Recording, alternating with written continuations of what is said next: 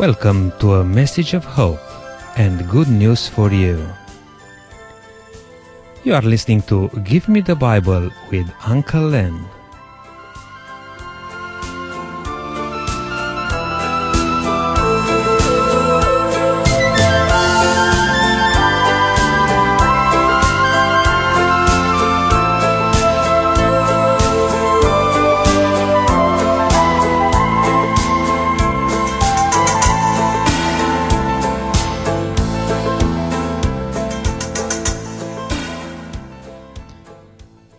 The title of today's program is Satisfaction. Hello, my radio friends. Thank you for joining me today. I hope you've been thinking about what was presented last week. What that amounts to is, am I satisfied with the here and now, or do I have a long-term view in mind? Am I prepared to have only about 70 years of life and then be forced to part with it forevermore? Or am I prepared to take God at His word and have the expectation to live forevermore? This is a big question, because one of the decisions you might make will require you to make some changes in your life. Today, I want to share with you a little more on this subject and look at it from a different angle. In 1965, the Rolling Stones pop group released a song which became an almost instant hit. It was called I Can't Get No Satisfaction. As you probably realise, popular songs relate to people's lives and common experiences. So songs about searching for love and identity are very popular with young people because they all go through a phase where they are searching for love and identity. The song I Can't Get No Satisfaction relates to many people's lives, as many people feel unsettled and wish for satisfaction, for peace, for fulfillment, and for a sense of personal harmony. If I asked you if, right now, are you satisfied with your life, what would you say? No doubt there are things in your life you would like to change. If that's your response, I can comfort you with this saying, welcome to the human race. There have been many studies conducted by universities and other educational groups studying different factors of health and disease, and as far as I can see, these studies have generally been helpful. But did you know that there is a study recorded in the Bible about determining satisfaction in one's life? This study was instituted by King Solomon, the wealthy, wise, third king of Israel, with himself, note that, with himself as the object of the study. The study was designed to find out what things will give happiness, what things will give meaning in life, and what things will give satisfaction. Now, many university studies are limited by finance and opportunities, but not this one, as Solomon was very wealthy, was very wise, and was prepared to make the time and effort to get what end he desired. The study is recorded in the book of Ecclesiastes, chapters 1 and 2. In verse 12 of chapter 1, Solomon introduces himself. I, the teacher, was king over Israel in Jerusalem. I devoted myself to study and explore by wisdom all that is done under heaven.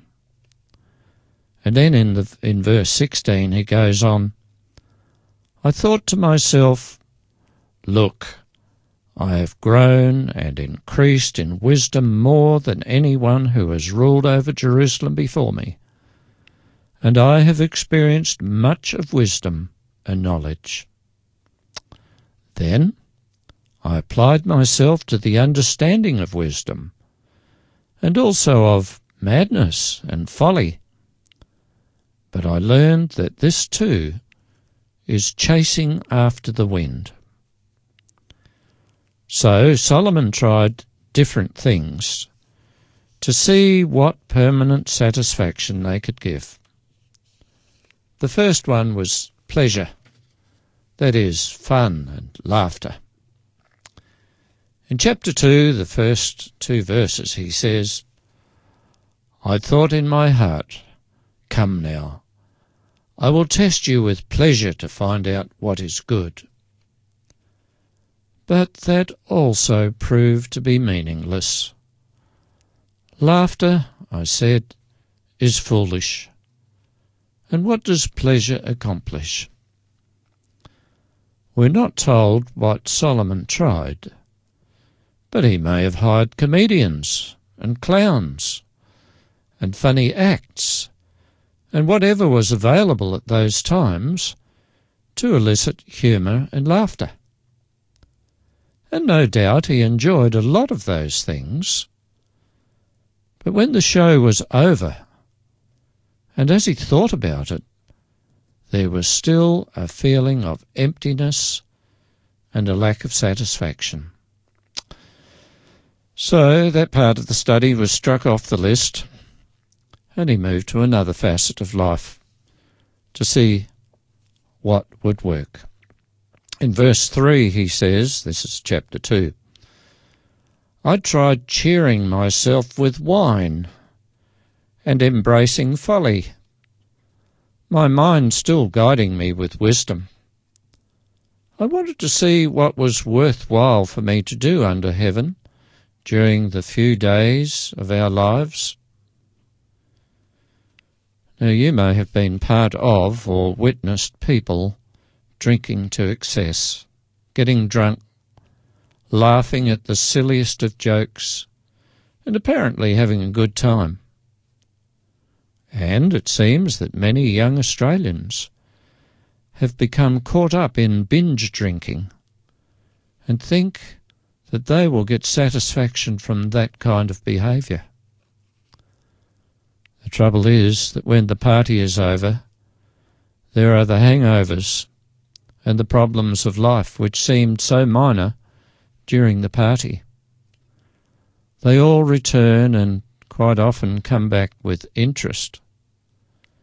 The only way to avoid the problems returning is to stay permanently drunk or on drugs, but that's no solution, and the same heartaches and dissatisfactions with life still remain.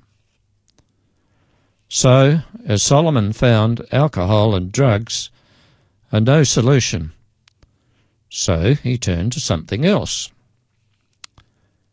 In verse 4, he says, I undertook great projects.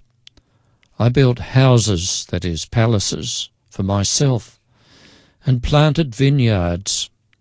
I made gardens and parks and planted all kinds of fruit trees in them. I made reservoirs to water groves of flowering trees.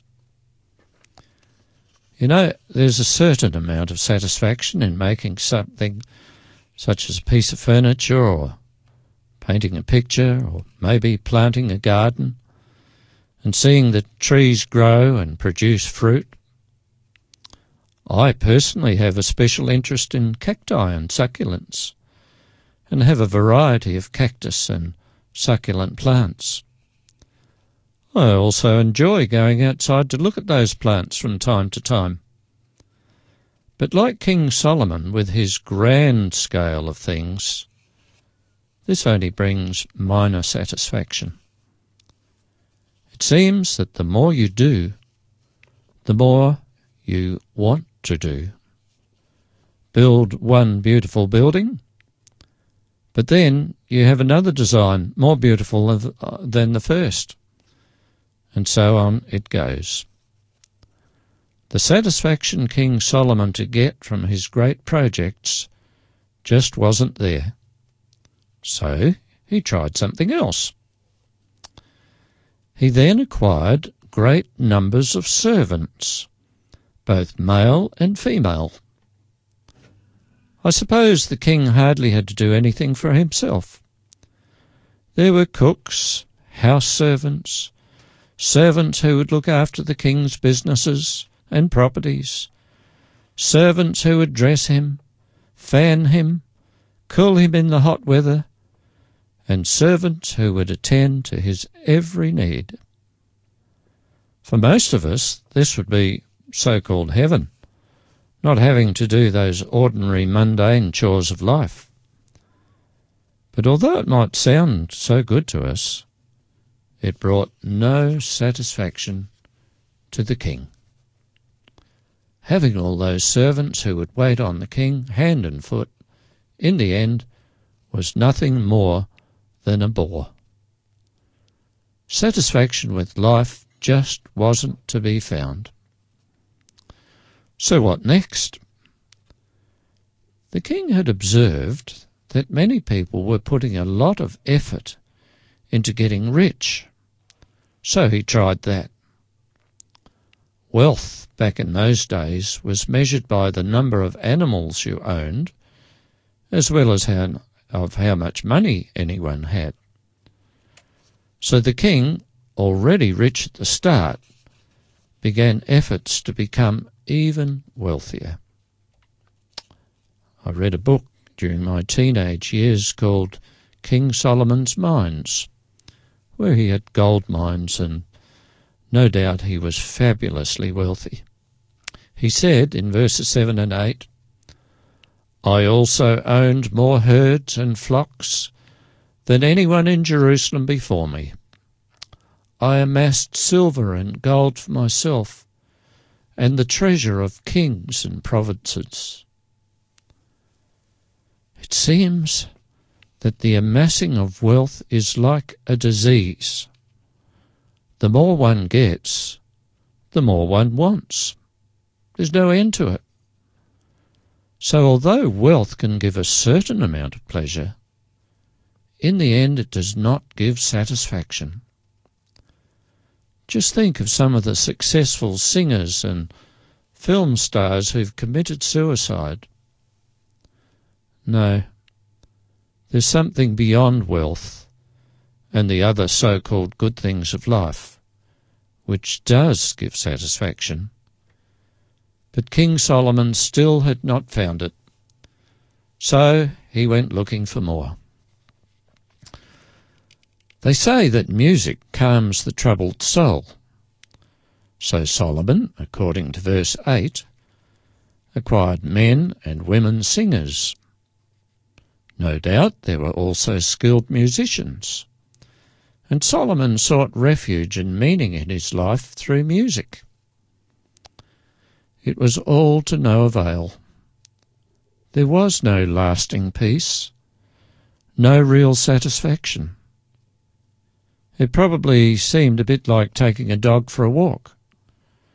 Take the dog for a walk today, and is that enough? No. He wants a walk tomorrow, and the next day, and so on. The pleasure and satisfaction wears off. It must be repeated and repeated, because it is not permanent.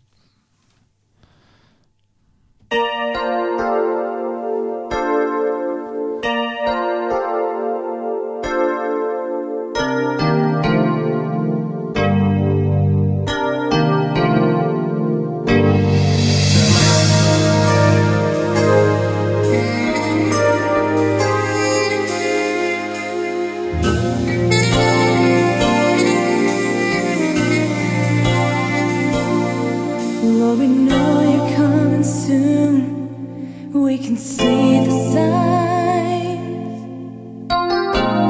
Lord, I want to beg you for a little more time. There are so many who don't know you.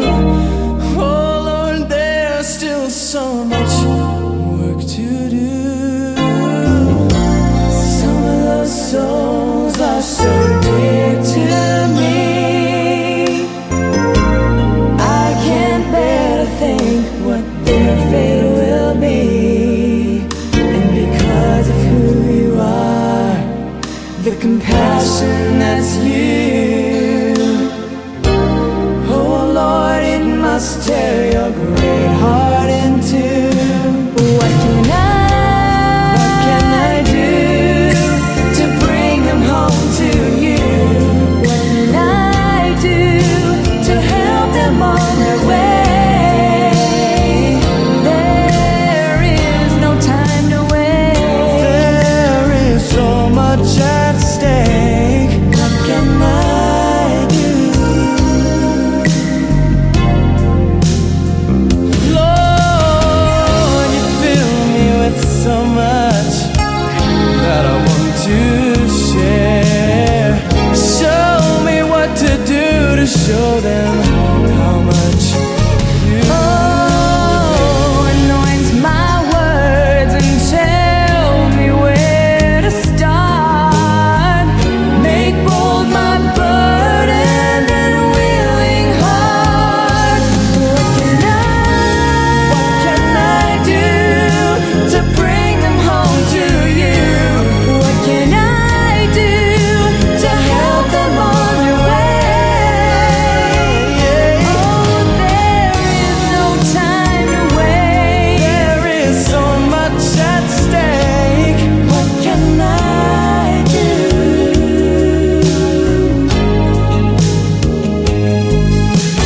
How do you change a million hearts? Start one by one.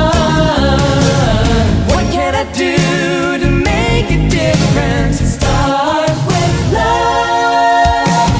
Love them with an urgency, compassion and purity.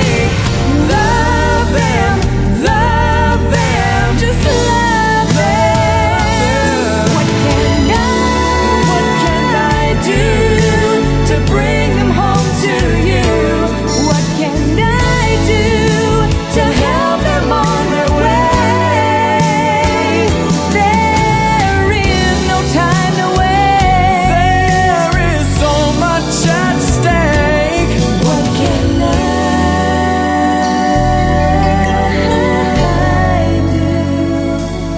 What can I do?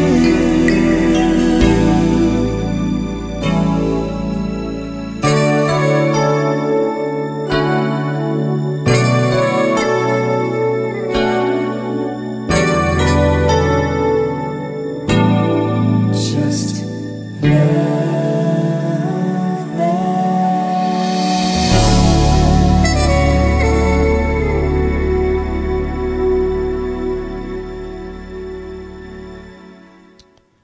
Well, as a part of this grand experiment to find satisfaction, Solomon turns to something else. Sex. Yes, that's what I said. Sex. Sex brings a certain amount of pleasure, so he had sex often. The Bible mentions that Solomon had 300 wives and 600 concubines in his harem. That's 900 potential sexual partners. And these were most likely the prettiest women around at the time. Some men imagine something like this would be pure heaven. But remember, Solomon was trying to find out what would give lasting satisfaction, not just a few highs in his day-to-day life. So, amidst the experiment, denying himself nothing, this is what he had to say in verses 9, 10 and 11. I became greater by far than anyone in Jerusalem before me, and my wisdom stayed with me. I denied myself nothing my eyes desired. I refused my heart no pleasure. My heart took delight in all my work, and this was the reward for my labour. Yet, when I surveyed all that my hands had done, and what I had toiled to achieve, everything was meaningless, a chasing after the wind. Nothing was gained under the sun. So then the question must be asked, if Solomon, in his privileged position, was unable to find satisfaction in his life, what hope is there for us? Will we ever reach the point when or where we will be truly satisfied? Or will we have to go through our lives always striving, always wondering, and never having attained that peace and satisfaction we desire? Did King Solomon miss something? It seems that he did, because in chapter 2 in several places he calls all the toiling and efforts to make a success of life meaningless. And in verse 21 he goes on to say, For a man may do his work with wisdom, knowledge and skill, and then he must leave all he owns to someone who has not worked for it. This too is meaningless and a great misfortune. So Solomon says that life does not provide real satisfaction, and the tragedy of it all is that eventually death comes along and everything for that person stops. How sad, then, is the lot of man. But there is another picture, another dimension, and this has been experienced by millions of people. One of the things which causes people to feel unsatisfied in their lives is sin. When someone commits sin to achieve an end, they might get what they want, but there is always a price to pay. Guilt. Guilt is a terrible thing. It drives some people insane, and there is always that feeling of knowing that you've done wrong, and that feeling follows you around like a dark shadow. There is a remarkable story recorded in John chapter 4 about when Jesus met a disreputable woman at the well of Sychar in Samaria. The conversation began when Jesus requested some water to drink. "How can you ask me for a drink?" the woman asked, because she knew Jews looked down their noses at Samaritans. And then Jesus said something that really rocked her. In verse 10 it says, if Jesus said, "If you knew the gift of God and who it is who asks you for a drink, you would have asked him, and he would have given you living water." Then, after a bit of chit-chat, Jesus nails down the point. Verses 13 and 14. "Everyone who drinks this water," that means the water that came out of the well, "will be thirsty again. But whoever drinks the water I give him will never thirst. Indeed, the water I give him will become in him a spring of water welling up to eternal life." Solomon's experiment showed that those materialistic things in life are not enough. You have to have more, more, more. But Jesus is pointing out that there is a way to be satisfied. What is that way?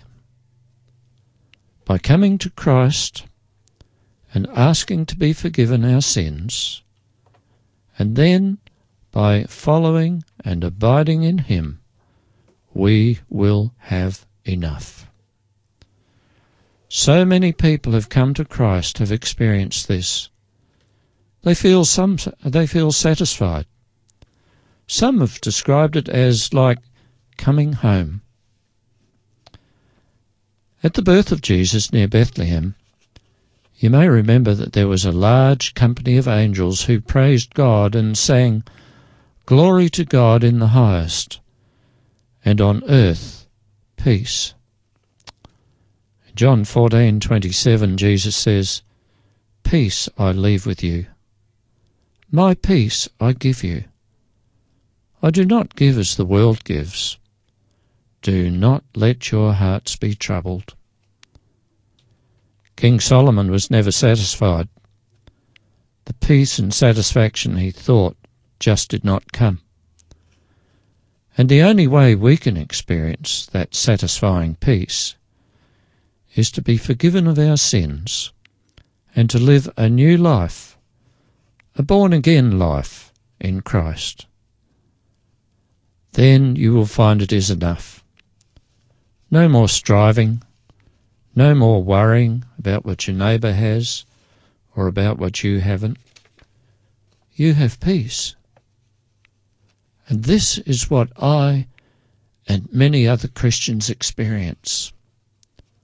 I feel safe and satisfied because I belong to Jesus. And my friends, you can have that peace and joy too. And that's not all. Not only are there benefits in this life, but there is the life to come, eternity. You'd be foolish to pass it up. So, for this week, our time is up.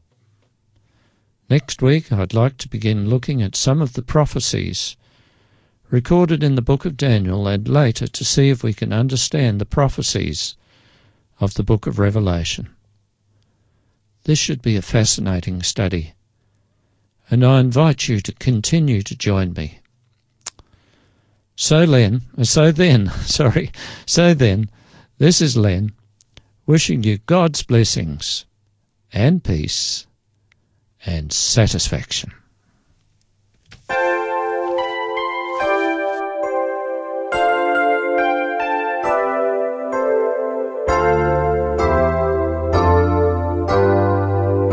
Until we give you first place, until we let you begin to fill us with your spirit, renew us from within. Nothing matters, nothing's gain without your holy presence. Our lives are lived in vain. Lord, we want to know you. Live our lives to show you all the love we owe you. We're seekers of your heart.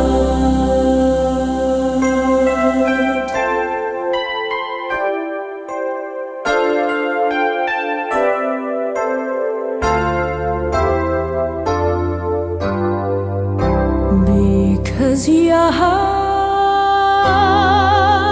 was broken